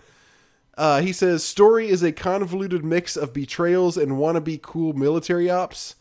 Wow. I agree that it's convoluted, and it's a convoluted mix of betrayals. I don't know about the wannabe cool military ops. I think it's all goofy for the sake of goofy military ops. Cool. I don't think it's cool. I think it's just like funny. Not to mention characters no one cares about. Damn, dude. Don't get me started on Solid Snake. Lame. Holy shit. Wow. All right, then. Okay. Fire. I like it. Number 4, Metal Gear Solid 2. Wow. Can he do that? Can he rail the game twice? I don't know. I guess so. We'll have to go back to the instant replay. Take a look. The first game was so bad that they decided to make another. Genius. 5 minutes into this bore fest, and I could see that this was going nowhere. Begrudgingly, I stumbled through a mess of what I guess was a game. All right. Wow. Yeah, I mean, I know plenty of people don't like Metal Gear Solid 2 that much. I guess you just kind of have to like Metal Gear in general. Generally, Metal Gear Solid 2 is kind of like the least favorite of all the main Metal Gear Solid games. But, yeah, like you're definitely not going to like it. I wasn't aware of that. People don't like 2. Like people like 1 a good bit, and 3 a whole lot, and 4 almost as much as 3. And people like 2, but generally they're like, yeah, it wasn't really as good as the others for various reasons. But I still enjoy it. But yeah, definitely if you don't like Metal Gear Metal Gear Solid in general, you will not like Metal Gear Solid 2. I can understand that. Usually good series have at least one title like that, right? Where you kind of have to do a little bit of grindiness. Yeah, I can understand that. And especially, we've talked about this before, but when Metal Gear Solid 2 first came out, everybody was like, wait, why the fuck don't I get to play as Solid Snake for the whole game? It was kind of like, why am I playing as this fucking loser for like 90% of the game? Which is Raiden, who you play as for most of the game. Spoilers? Come on, dude. Yeah, I'm sorry. No, it happens very early on. I'm kidding. Early. Number 3, the third one. What the hell? Can't do that. Yeah, I guess we're just going with this. He says, thank God someone edited this into a movie. I never even played through this one. I tried to get into it, but I kept thinking it was too slow paced or something was just off about the game design. The jungle scenes were abrupt and getting in the way of the stealth, which I thought was the whole purpose. Oh, and the controls still suck. I don't know if I understand this one too much because the jungle scenes, I don't know why he says they get in the way of the stealth, because you definitely have to use stealth throughout the jungle scenes. My question is, if you got through 2 of them and didn't like either of them, why the fuck would you subject yourself to the third one? I'm not too sure. That's a very good question. You are a glutton for punishment, my friend. I guess he's talking about the cutscenes in the jungle getting in the way of stealth, but I mean, I still don't really get it. But yeah, I mean, the controls are not fantastic. That's the controls and the cameras are kind of always been problems in the Metal Gear Solid games. But, I'll be honest with you, that really frustrated me when I played the first one. Oh yeah, I definitely understand it. I even still I have trouble, especially Metal Gear Solid 2. For me, that one has kind of the most difficult controls. Gotcha. And they're not even really that different from the others. But I just for me on that one, I always have trouble pulling my gun on someone and not shooting them if I don't want to. Number 2, I guess you can probably see where this is going. He writes, really? There's a 4th one? Why would anyone continue to play these? Do people enjoy bad storytelling and terrible controls? What goes through someone's mind when they decide they actually want to spend their money on shit? These games would be like playing a point-and-click adventure with no mouse. You couldn't do anything and it would still be more fun. Holy shit, dude. Damn. Did he get bullied by Solid Snake in like high school or something? That's what I'm guessing. You know what I'm saying? He went to high school with David Hayter. Yeah. That's probably what it is. Watch next email is going to be like, Jay, how did you know? Yeah, I mean, the storytelling is like off the wall just for the sake of being off the wall. You can't well, I mean, yeah, certainly you can expect a good story. You're not going to get like wow, this was a great story. It's more like, oh man, remember this crazy ass thing where this happened and no one understands what the fuck was going on, but like it was cool because, it gave us an excuse to have flying like things making sounds like cows, and they're half robotic and half organic, it looks like. And then there's this guy following you around with a monkey that drinks Coke. Number one. You're really selling this game. Number one, StarCraft. What? Suck it, Jay, he says. I don't know why he's singling out you, because I love StarCraft as well. Along with how many other people? I'm beginning to think Jonathan is starting to lose it a little bit. Is it opposite day and we just didn't realize it, maybe? He says, just throw Blizzard's name on a one-dimensional lackluster game. Jesus, dude, that is a revolutionary RTS right there with an amazing storyline and a crazy good soundtrack. Holy shit. And people will be convinced that it's gold. But that game became big before Blizzard was, like, dominant. You don't gotta tell me. Interesting. Why? What doesn't he like about it? Let's see. This excuse for a good RTS is the reason people hang themselves at night. What? Graphics suck. Okay, I'll agree with you on that. Story sucks. But for the time, they weren't. What the fuck? Story sucks. I can probably agree with you on that as well. Gameplay sucks. That's where we're going to start to differ. What a terrible idea. The map sizes are too small and brood lords ruin the fun for everyone. Okay, yeah, I can agree that multiplayer definitely had some imbalances, but I don't think the maps were too small. I think they were actually a perfect size. Because if the maps got any bigger than what they were, people would just expand indefinitely, get to... Like, every game would be a fucking 200 supply game, and it wouldn't even be fun. I don't know. Yeah, I agree. You wouldn't be able to find each other. He says, credit to the following for helping me speak somewhat intelligently about games I've never played. Okay. So I guess he hasn't played these. Oh. Interesting. He linked like three forum threads on various websites. I'm not going to obviously go through and read all these, but I'll just give you the OP topics for each of them.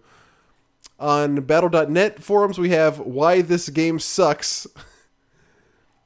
And this is on the StarCraft 2 forum, actually, so...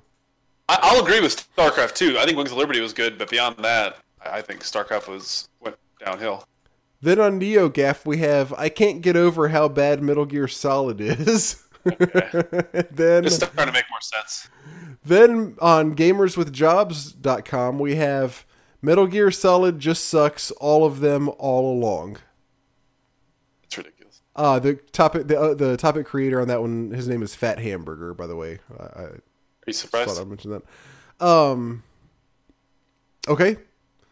Jonathan then says, I probably should have saved trolling you guys for the 100th episode, but this list was too good to pass up. You got me good. Like, I'm actually like, no, I was actually trying to think, have I ever met somebody who doesn't like StarCraft? I'm being serious. Like, anybody who's played StarCraft, yeah. I really don't know anybody who doesn't enjoy that game for one reason or another.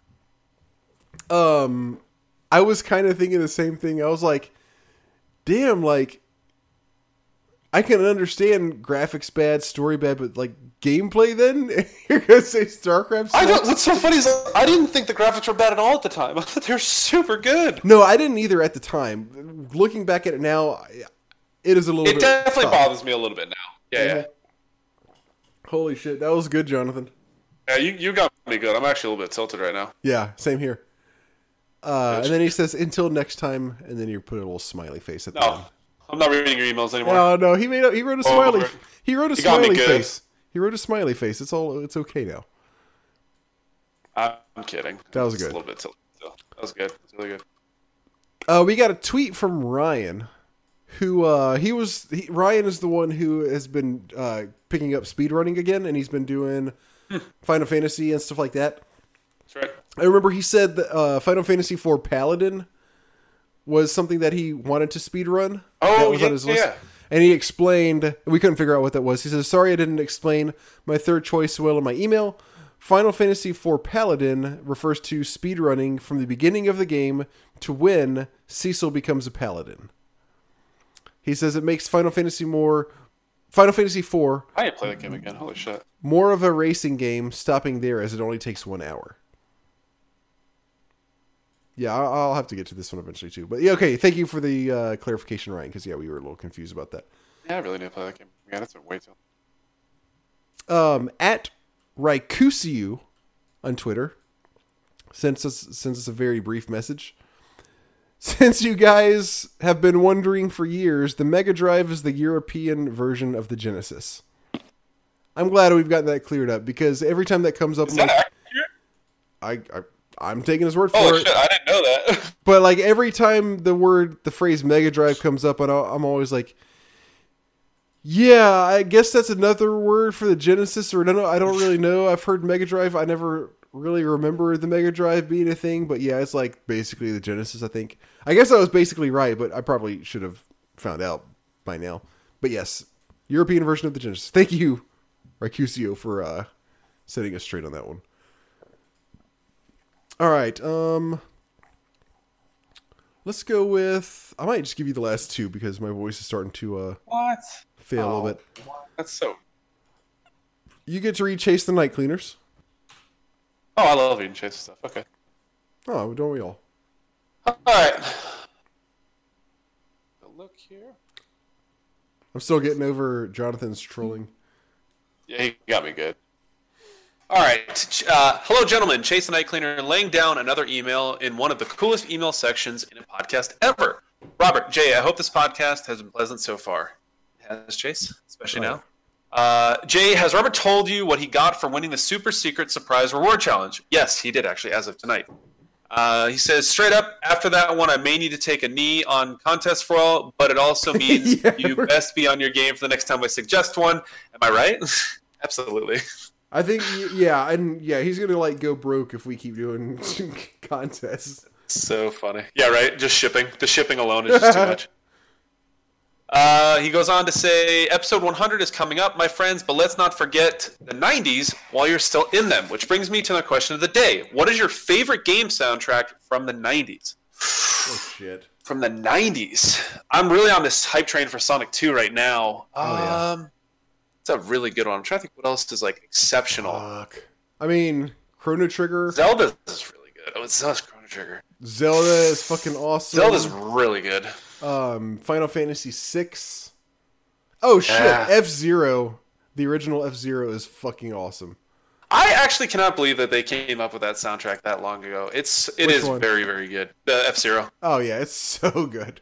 The first time I heard that song, I didn't play F-Zero. I played F-Zero for the Super Nintendo, and then I played Super Smash Brothers. And the first time I heard Captain Falcon's theme, I was like, what is this magic? Like, this is such a good song. It's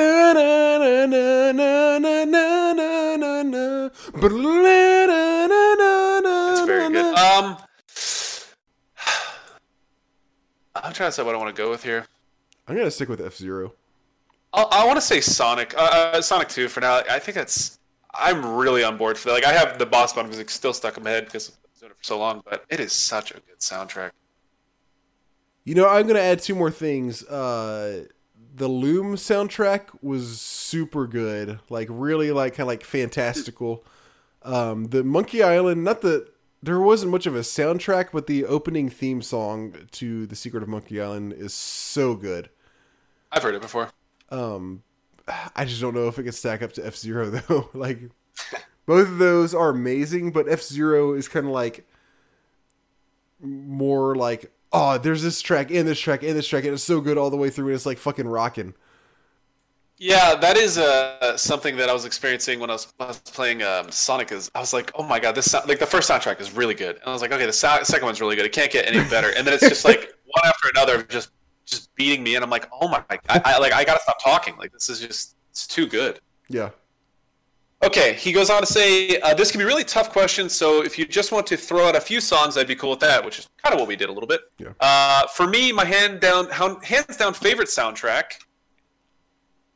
is a game from the 90s, is Final Fantasy VI. All right. Good choice. Yeah. There's an opera in there, so many great 16-bit songs in that opera. cartridge. Yeah, I actually didn't even think about that. And each one can transports my nostalgia-filled mind to a moment in that game. I actually experienced that a couple times. Let's just say playing through Sonic 2 really gave me some nostalgia I haven't had for a while. Nice. Music is great like that. Used and a trigger to pull you back in or help frame a scene in a game. I guess the flip side would be that. Sorry, I'm just trying to understand exactly what he's trying to say. I guess the flip side of this question would be, what is one video game song you hate? Ooh. I don't know about one that I hate. There's a lot that I just don't really find that interesting, and they're very repetitive. I don't know if there's necessarily one that I dislike to a point where I'm just like have to mute it or something. Right. Yeah, I don't know either. Let's see what he says. For me, basically, all the music from Marvel vs. Capcom 2 is garbage. Look it up sometime. It's bad. Specifically, the character select theme. Also, this is outside of the 90s, as Marvel vs. Capcom 2 came out in February of 2000. All right, so he broke his own rule. I'm going to play this over the podcast real quick. You won't be able to hear it.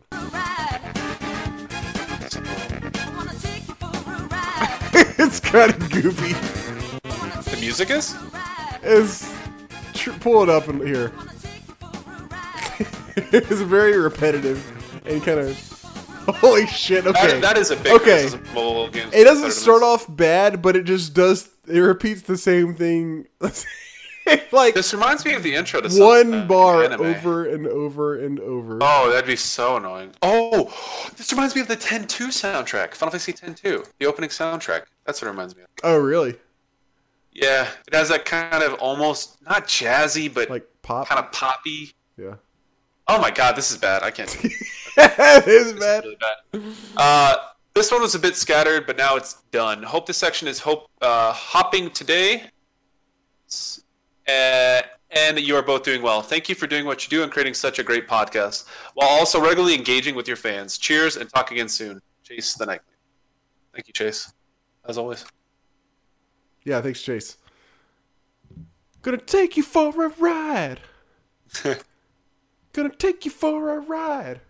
That's what I say when I'm like picking up ladies. Ladies. I just walk up to them at the bar. It's 100%. It's foolproof. You just start singing this song. It works, I promise. Yeah, it's not illegal, I promise. I wouldn't. Okay. Where are we? Or is that the rest of? Is that the end of Chase's email? That's the end. All right. Thank you, Chase. Yeah, thank you, Chase. As always, really, really appreciate it. Do you feel up for reading another one? Yeah, fine. All right, I'll hand this one off to you. This is from Sam. The subject line is, and not a. I haven't read this email. The subject line is, and not a single dick joke was made. There you go. Okay, here we go.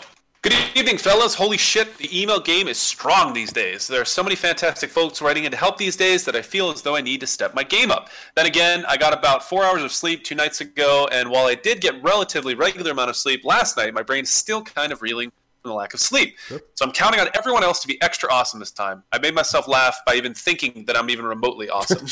You're pretty cool. In case you're curious about the title of its email, it's a reference to the last episode. While discussing Chase's email, Jay said, I'm trying to think of anything that I would want to be longer. And to my disappointment, neither of you made a dick joke. Oh, man. That's really true. How do we miss out on that? Usually I'm all about the easy-ass jokes. The dick jokes? Usually I'm all about the dick jokes. I'm sure you were talking about video games, but still, step up your game, boys. I'm sorry we disappointed. He's got a Won't happen again. Yeah. Here's a question you may or may not have already been asked. What is your favorite game-related gift you've received, either for a birthday or holiday? Ooh. Damn, these questions are too hard. By the way, let me just say, I think I'm more magnetically attached to the that's what she said jokes as opposed to the dick length jokes. So that's in my defense. Thanks for clarifying what your specialty is, what you put your talent points in. I just wanted to clarify that. So let's see. What is a gift that I've gotten that was gaming related that I was super, super pumped about? I got an N64 when it first... actually, no. I got the second... I think it was the second wave of them because I got Majora's Mask with it. And I got the little cartridge, the expansion cartridge to do the graphics. Oh, yeah, that was a ways into the life of the N64. Yeah. I got those together, and that was probably my favorite because I was living. We were we were in the process of moving. My parents sold our house before our new house was done building. It was mistimed because the builders took longer than they should have. Mm-hmm. And so we got stuck living at my grandparents' house, which was kind of a nightmare. They have a very small house, and we had a large family. We had 6 people in my family, and they had a small house built for like 4 people. Like it was not a big house, and we had 8 people in this house, and it was a really shitty time. But I got the N64 for one Christmas, and I got Majora's Mask, and that system and that game actually kept me like absolutely okay with it, because I just would literally come home from school, play that until I'd go to bed every single night for, I don't know, 6 months probably. I'd play the game so much, and that was probably my favorite gift, I would think. That was one of the last systems that I got personally too. Mine, in general, like a lot of my Christmases, it was like I want this game console for Christmas, and that was like the thing that I wanted. So I have a lot of memories about getting a new game console for Christmas, and then getting to like play all these new games for it all day long, and like that was always super fun. The one that stands out the most is probably also N64 for me, because my best friend who I went to school with, and who also lived just right down like less than a mile away, right down the street from me, also got his. And so I went over to his house, and we just played Mario 64 for like 2 days straight. Just we would play his copy, and then we put in my copy and do like the same level. Then we go back to his and do a level, and go back to mine and do a level. And it was to the point where like it was literally the kind of like cliche situation where you're like, oh shit, it's like midnight. Last time I looked at my watch, it was like 3:00 in the afternoon. We haven't even eaten yet. Did you lose any data swapping the cartridges in and out? Oh no! Like accidentally do a wipe? Okay. No, we didn't like flip it on and off super fast or anything stupid like that. It was like, all right. Yeah. All it takes is one time, right? Like somebody getting too excited. Oh yeah, yeah. No, we didn't have that issue. Luckily. Waiting on you. Oh, I'm sorry. I thought you were going to keep going. I didn't realize that was all I had to say on that. That's all right. Let's see.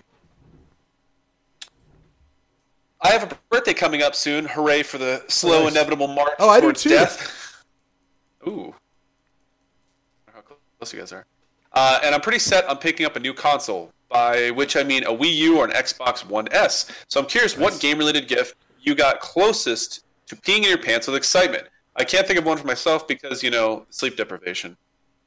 Yeah, I don't know if I got to that point, but I was definitely super excited without question. Like, I was super pumped. As far as the top 5, I can only think of one game because I'm bad. Hold on. I want to answer the question. It was the same question.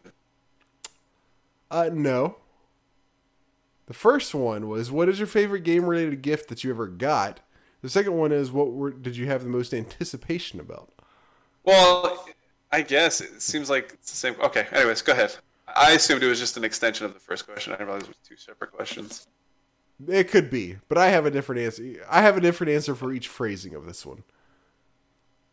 I'm probably going to go with Sega CD for the second one. Wow. I was super excited about that. Or, you know what? Maybe PlayStation 1. I was also thinking about that, to be honest with you. One or the other. Those I was super psyched about. All right, now you may continue, Jay. Oh, okay. Sorry, Your Highness. As far as the top 5, I can only think of one game because I'm bad at thinking of games that shouldn't have had sequels. I'm just going to chalk it up to the brain fartiness on account of sleep deprivation. My pick would be Guitar Hero 2. The first 2 games were really fun and innovative. Then the market got completely oversaturated with sequels, spin-offs, and competitors. And Activision, owners of the franchise and paragon of the yearly sequel mentality, ended up killing the genre. Had the series stopped after the second game, or at least had a slower release schedule, we might still be enjoying these games. I actually I thought about this as well. I played Guitar Hero 1 and Rock Band a lot. And I played them a lot. I enjoyed them. They were super fun. They were great. I was exiting high school, early college, so it was great party games. So I could hang out with people and invite them over. It's just something that people intuitively want to do, and it's just fun. It's casual. Nobody takes it seriously.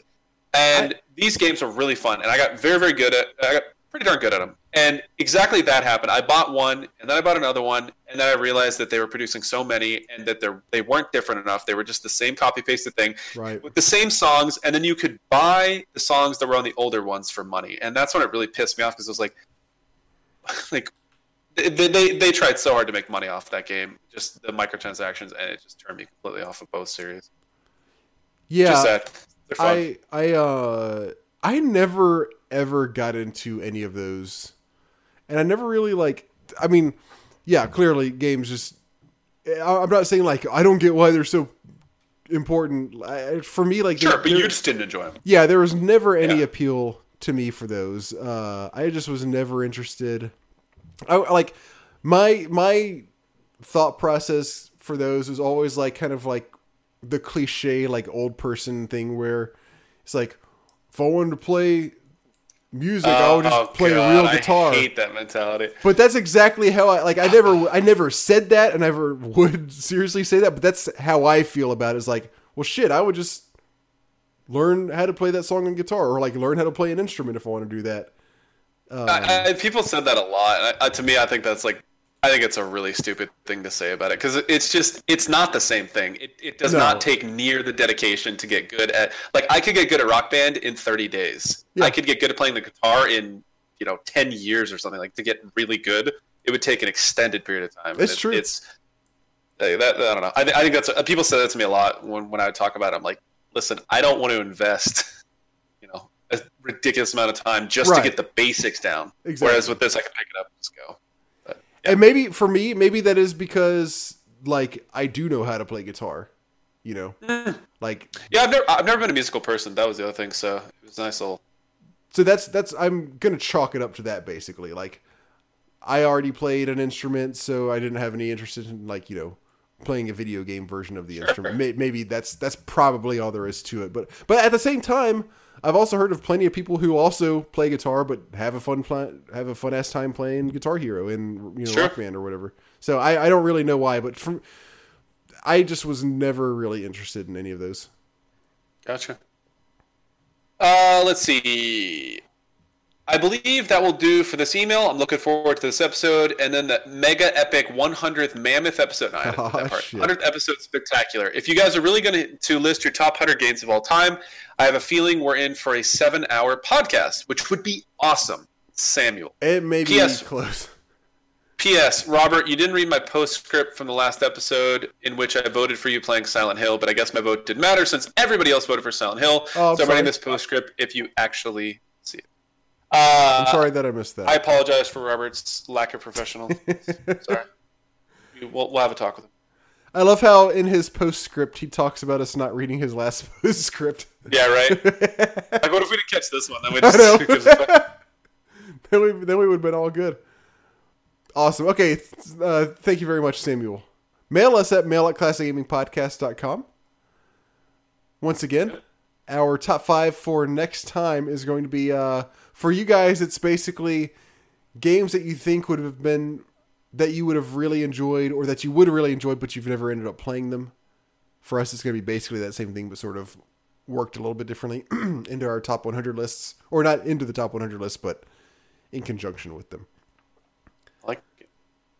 Real quick, we'll jump into the current gaming subcast. Like it. Is that all right with you? Yeah, I don't have much to contribute as always. Hit me with it. Let's see, what have I been playing? Nothing. Pretty much nothing. Same things I've been playing. Yeah, I just don't play a lot of games right now. What are you playing? Okay, so I finished Professor Layton and the Azran Legacy. It was a fun game. Those games have, well, at least this is the only one I've played. There's a lot of text and story to it. Yeah. So Lisa plays those games. Yeah. I'm not sure. I enjoyed it, and like you described it perfectly. It's a cute game. Yeah, it is. I don't know if I'm going to play another one for a while, because it's just all right, yeah, that was really fun. The puzzles are cool, but there is just so much, it's 30% playing and 70% watching and reading. Jeez, I don't remember it being that bad. Christ. It is, maybe I'm off a little bit, but it's at least 50-50. That's so crazy. I don't remember that at all. I've been playing a little bit more, well, a good bit more Mario and Luigi Paper Jam. Ooh. Still having a ton of fun with that. That game is really good. There's a lot of variety in it. There's like, I'm 8 hours in and there are still, and like they just introduced a new mechanic into it. It's like, oh, now you can do this in battle. That's so crazy. Yeah. It's super fun and the humor is really great. I did get Monster Hunter World, which is kind of crazy right now. About that. I don't want to talk about it much yet because I'm not too far in, but I'm having a pretty fun time with it so far. But it is like like ridiculously complicated in some ways. It's like, okay, what do you want to do? Do you want to do a mission or like a different kind of mission or a third kind of mission or an expedition? And if you go on an expedition, then you can do this or that, and make sure you get your subquests picked out, or you can you can do a research quest thingy, or like make sure you have these other side quests picked out that you can do that are kind of passive. And here's a like sixth kind of quest you can do, but make sure you check off the ones that you want to pick from, and then go to this other place and make sure you pick the right one before you go on your real quest. And here's like a million different types of power-ups. Make sure you eat and get these types of power-ups before you go on your mission. Here's 100 different kinds of armor. Oh God, stop! Here's 100 different kinds of weapons. We get it. You can also upgrade your armor, or you can forge new armor, or if you have this type of thing, you can build this, or you can build upgrades with this upgrade, or you can buy these things. It is kind of crazy. It's actually absolutely crazy. I haven't played, watched a little bit. And it's one of those things where it's like there's a whole lot of stuff going on, but I do feel like if I just keep playing it for a little while, it'll sort of all naturally sort of come to me. Sure. But right now, it's just like, how many different types of items and missions and quests and subquests and expeditions can there possibly be?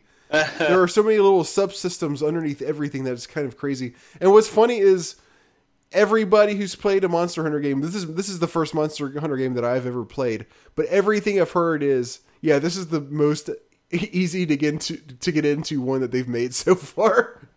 Jeez. So games like that, though, like if you can actually get through the grind, in my experience, have been some of my favorite games. Though, like if you can actually get, if it's well balanced and stuff, but right, it could be a really good game. Yeah, it's supposed to be super good, and I'm not that far in. I'm like probably 4 or 5 hours, and I am having a good time. So I'm definitely going to keep playing. Gotcha. But I guess I already talked about that one more than I wanted to because I kind of wanted to get into it a little bit more before I go very far into it. The only other one I've got is Nier Automata. It's an action game. It's an action RPG. And everything I've heard is just the first playthrough is all right. It's not that fantastic, but then you have to play through it a second time, and the second playthrough is fucking amazing. And then the third playthrough is even a little bit better than that. And then if you keep on going, then then all 8 playthroughs are all really good. So I finished my first playthrough, which was I don't remember exactly, somewhere around the 15 or 16 hour mark, I believe. Gotcha. Maybe a little bit more. I could be wrong about that. And it was kind of what everybody said. I was like, all right, yeah, this was all right. And so I did a second playthrough. And the second playthrough was it's a lot shorter, probably about 4 hours. And there are new mechanics, and everything kind of generally goes faster. And there are new like story elements that come into play. But it didn't like blow my mind that I was basically led to believe it would. But it was notably better, but it was like, oh yeah, that was really good. But it wasn't like, holy shit, this was fucking crazy. Like everybody said. So I don't know if I'm just kind of missing something or if it just didn't hit me as much as it did everybody else. And then, so I finished that one and I started the third playthrough, which is kind of not accurate to say it's a third playthrough because it goes on your third time going through the game. It basically goes to an entirely different part of the story. So you're not actually replaying what you played before. You're playing all new stuff on the third try. And I've only gotten like